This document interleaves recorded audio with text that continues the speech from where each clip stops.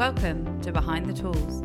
Here's Tradeify CEO and your host, Michael Steckler. Hi everyone, welcome back. Another episode. This week, our first guest actually from an insurance company. So it's a topic I know that most trades love to hear about. And it's a big issue, certainly with things like tool theft and other parts of the business. So I'm delighted to welcome Jennifer Steger from Trade Risk Insurance over in Australia. Jennifer, welcome to the podcast. Thank you for having me. No, you're welcome. Great to have you on board. Jennifer, do you want to start and just walk through kind of what your company does and where you're focused? Yeah, no worries. So yeah, Trade Risk Insurance Brokers. We are an insurance broker in Australia based in Brisbane. And we look after mostly trade business clients. So electricians, carpenters, plumbers, that sort of thing, and help them with their business insurance needs. Yeah, and has the business always been focused mainly on, I mean, most of your customers are trade businesses, right? I think from my understanding from the name of the company. Has that always been a focus? Yes, yeah, right from the start, that was a niche that the managing director, Shane Moore, who started the company, he saw that was a great a place to market insurance, and so he started off looking at ways he could grab attention for trade businesses and get noticed in order to look at helping them out with their insurance needs. So it grew from just him building a website, and now we've got a staff of 10 here, and growing all the time. Fantastic. And, you know, just for some people that are listening, some people will probably already have business insurance for their trade business. Some might not have. Do you want to, what are the usual reasons? What are trade businesses usually signing up for from an insurance perspective? Well, the main insurance policy that all businesses need is public and products liability insurance. So that's the sort of the base level of where business insurance starts, and then there are additional types of insurance that come on board there. So depending on what the structure of the business is, if they have an actual business premises, then you might look at sort of more property and stock type of insurances. Otherwise, if they're a mobile business, you might have a few tools, bit of stock that you might keep in your van or utility, and that sort of thing. And how do you approach? So when a business gets in touch with you and says, "Look, hey, I need some form of insurance," and it might be they've heard about tool theft, which is a sort of big issue everywhere. What advice are the advice they're usually looking for from an insurance perspective? Well, they're looking at what insurance they do need to protect their business, protect their assets, all that sort of stuff, and what they can do to maybe minimize, having to make insurance claims and that sort of thing. So we sort of use our experience and knowledge on ways to mitigate the reason to make insurance claims and that sort of thing. So we can pass on that knowledge and advice. And sort of apart from the obvious stuff, there'll probably be a few cynics on here around insurance and, how it works and premiums and then, excess and all those things, what you end up paying out. What would you say to those in terms of what are the main risks of not having insurance? Well, some claims are get into the tens or hundreds of thousands really, really quickly. And a lot of those costs are probably lying in the defence costs area of perhaps defending yourself in the event of being accused of a claim. Right. So those costs, especially in today's day and age with litigation where it is, those costs can add up really, really quickly. And if you don't have that insurance in place and that, solicitor defense on tap yourself, then, you really putting yourself in a position where you could lose your business, lose your personal assets, all that sort of stuff, and it could end up really bad for you. What's the most? I mean, that's a good example of one, I guess, where an electrician's done some work. The owner of that either commercial property or residential property claims that something was done wrong, which has had an impact elsewhere. I imagine that's quite common, usually trying to unwind that stuff and figure out what went wrong. What are the most common sort of use cases that you see in terms of where insurance has been needed? Yeah, I'd probably say a lot of the time is where, like say, electricians and other trades are working on people's roofs, and oftentimes it might be that they miss something, that they don't replace a tile or don't seal it properly, or they are just walking along the roof and damage it.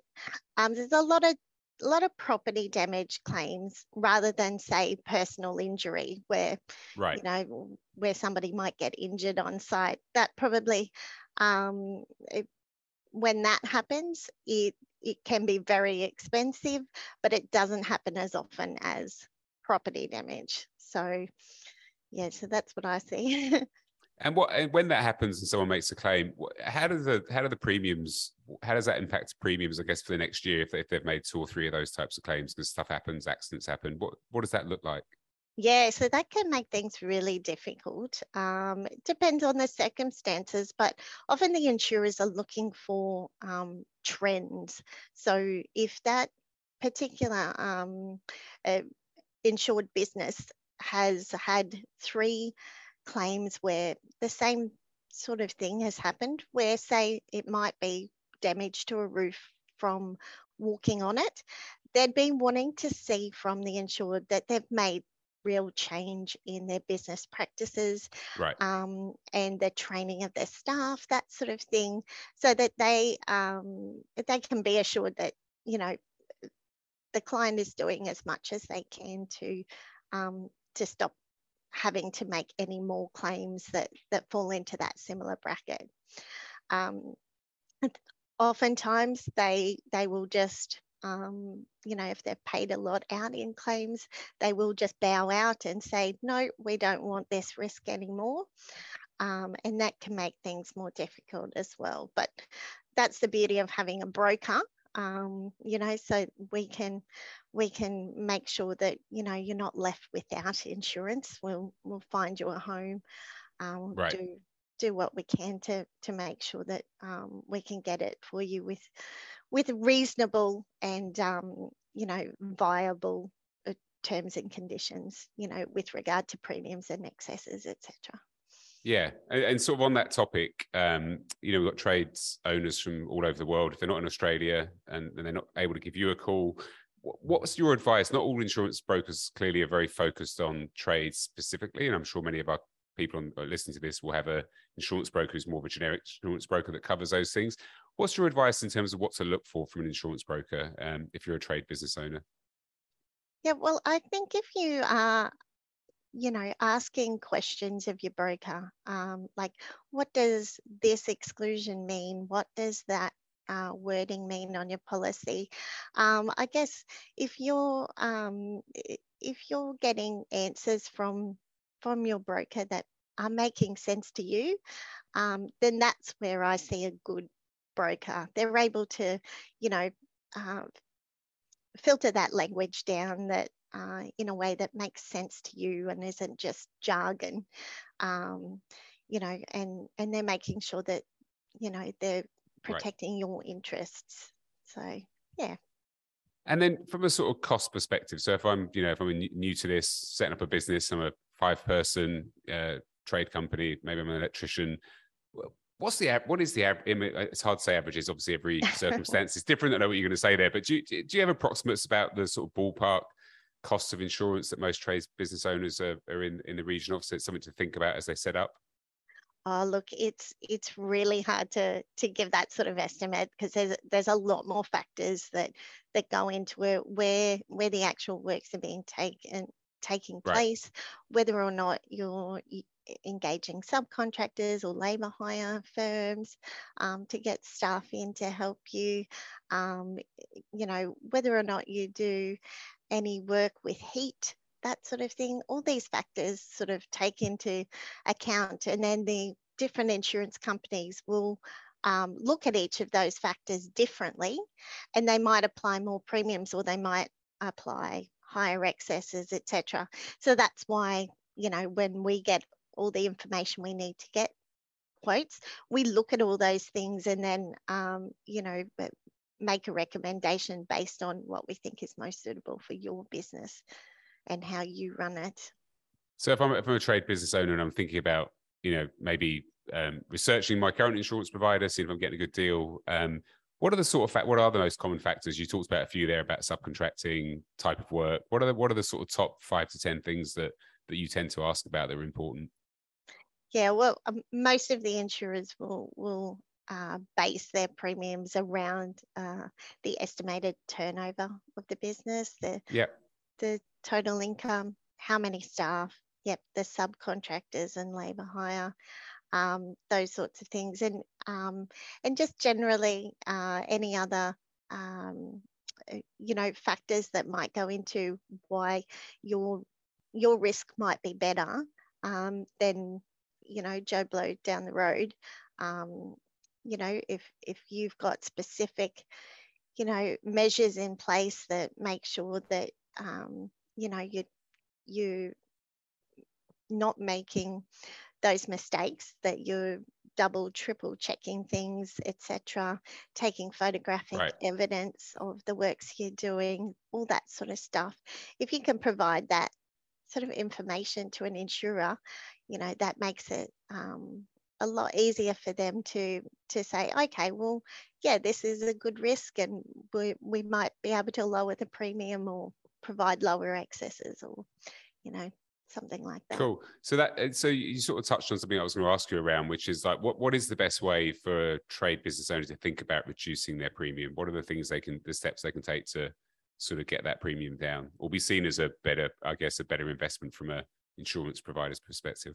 Yeah. So I was touching on ways to mitigate potential property damage claims on a liability policy. Staff training and making sure you're taking before and after photographs of the works that are being done. So that's even just a double check for yourself to make sure that you have, replaced that tile on the roof that you took off to do some work or whatever. If you're taking a photograph afterwards, you're going to know whether you didn't put it back on or not. Completely. Yeah. But obviously then, with theft claims and all that sort of stuff, security systems in place and, that kind of thing, those all assist in helping keeping those premiums down. Yeah, we talk a lot about job photography. I mean, and we don't actually talk about it from an insurance perspective, but more from a customer experience perspective. When you do get, which obviously often leads to insurance, which is a customer that says, "Oh, this was broken," and you're like, "Well, we've got a picture to show that it wasn't when we left," and so probably is their fault. And then you touched on tool theft. That's obviously a big hot topic that I think there's a lot of noise in the industry about the lack of effort that's been put against that from an industry perspective, not necessarily an individual trade. What is the I guess a couple of questions here. One is, what is the defined standard in terms of security, right? If I'm thinking about buying got a new van, I've got all my tools in it, what should I have as a bare minimum? Yeah. Well, I mean, as a bare minimum, you've just got to make sure that the vehicle is locked. You'd be hard pressed to find in today's market a cover that will not have an exclusion for if there's no forcible entry. So if the vehicle is not locked, then it's likely it's not going to be able to be covered. So first of all, lock the vehicle. If you've got alarms and any other deterrents, that sort of thing, then that's going to help. Oftentimes too, trades businesses will have like roof racks and things kept on top of the vehicle. Just tying them with ropes, that sort of thing, that's not really sufficient. You need to have like chains and padlocks, that sort of thing. And a good idea when you are taking out insurance for that is to take pictures of those security items, so that if they take the whole thing, you can say, look, we did have the security in place, but they have forced their way in. It just makes things move a lot, easier and smoother, to show that you did everything you could, and now you need to make an insurance claim. And have you seen an uptick in tool theft at all in the last few years? Look, it's been fairly sort of high for quite a number of years now. Yeah.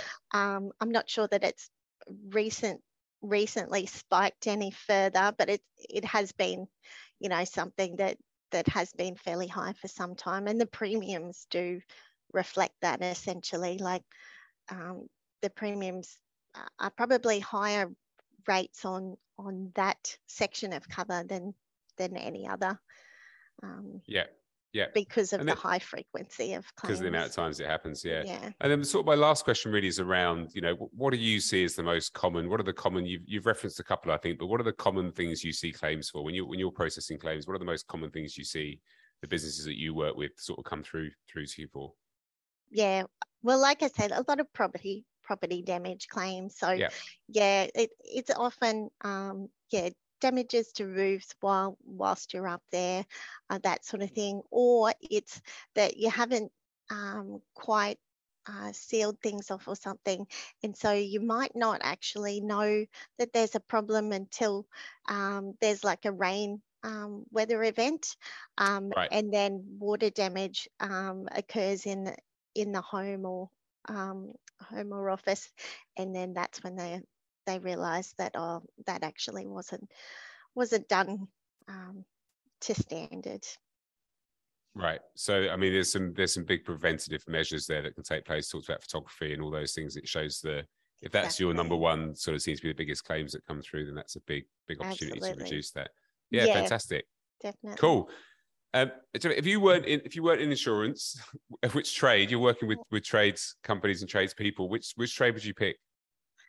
Oh, which trade? I think probably electricians. I see a lot of electrician businesses, and I think it's just it's a really interesting job. It allows you to sort of really be able to, I guess, light up a place, for want of a better term. But yeah, it's a good, I think, industry to be in. I've also seen that it hasn't been affected by some of the other, building concerns and whatnot as much as other trades. The electricians seem to be really steady. Like even through COVID, like a lot of electricians we're seeing an uptick in works, rather than lowering, because people were staying at home and wanting to get those things fixed and upgraded and all that sort of stuff. So I think that one. And then what's the largest claim that you've had to deal with? I've probably seen a couple in the hundreds of thousands, and that's been often where there's more than one party involved. So a lot of that is defence costs.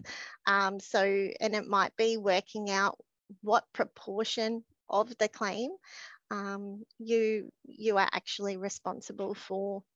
So the damage itself that you're responsible for might be only, say, 20 or 30,000, but then there's all these costs associated with the defence costs and assessors reports and all this other sort of stuff.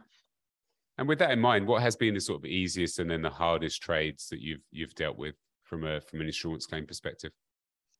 Well, I think because of the nature of plumbing being a water dealing with water, that can be really difficult in the sense that if you damage, if you say don't turn off a tap properly in the 5th floor of a building, and the pipe bursts, the water travels down to the lower levels, then you're seeing a number of parties involved with the claim, that sort of thing. So where there's more than one party, that's when things get more difficult. And the easier ones, should I say? Well, they're probably just where it's a clear cut.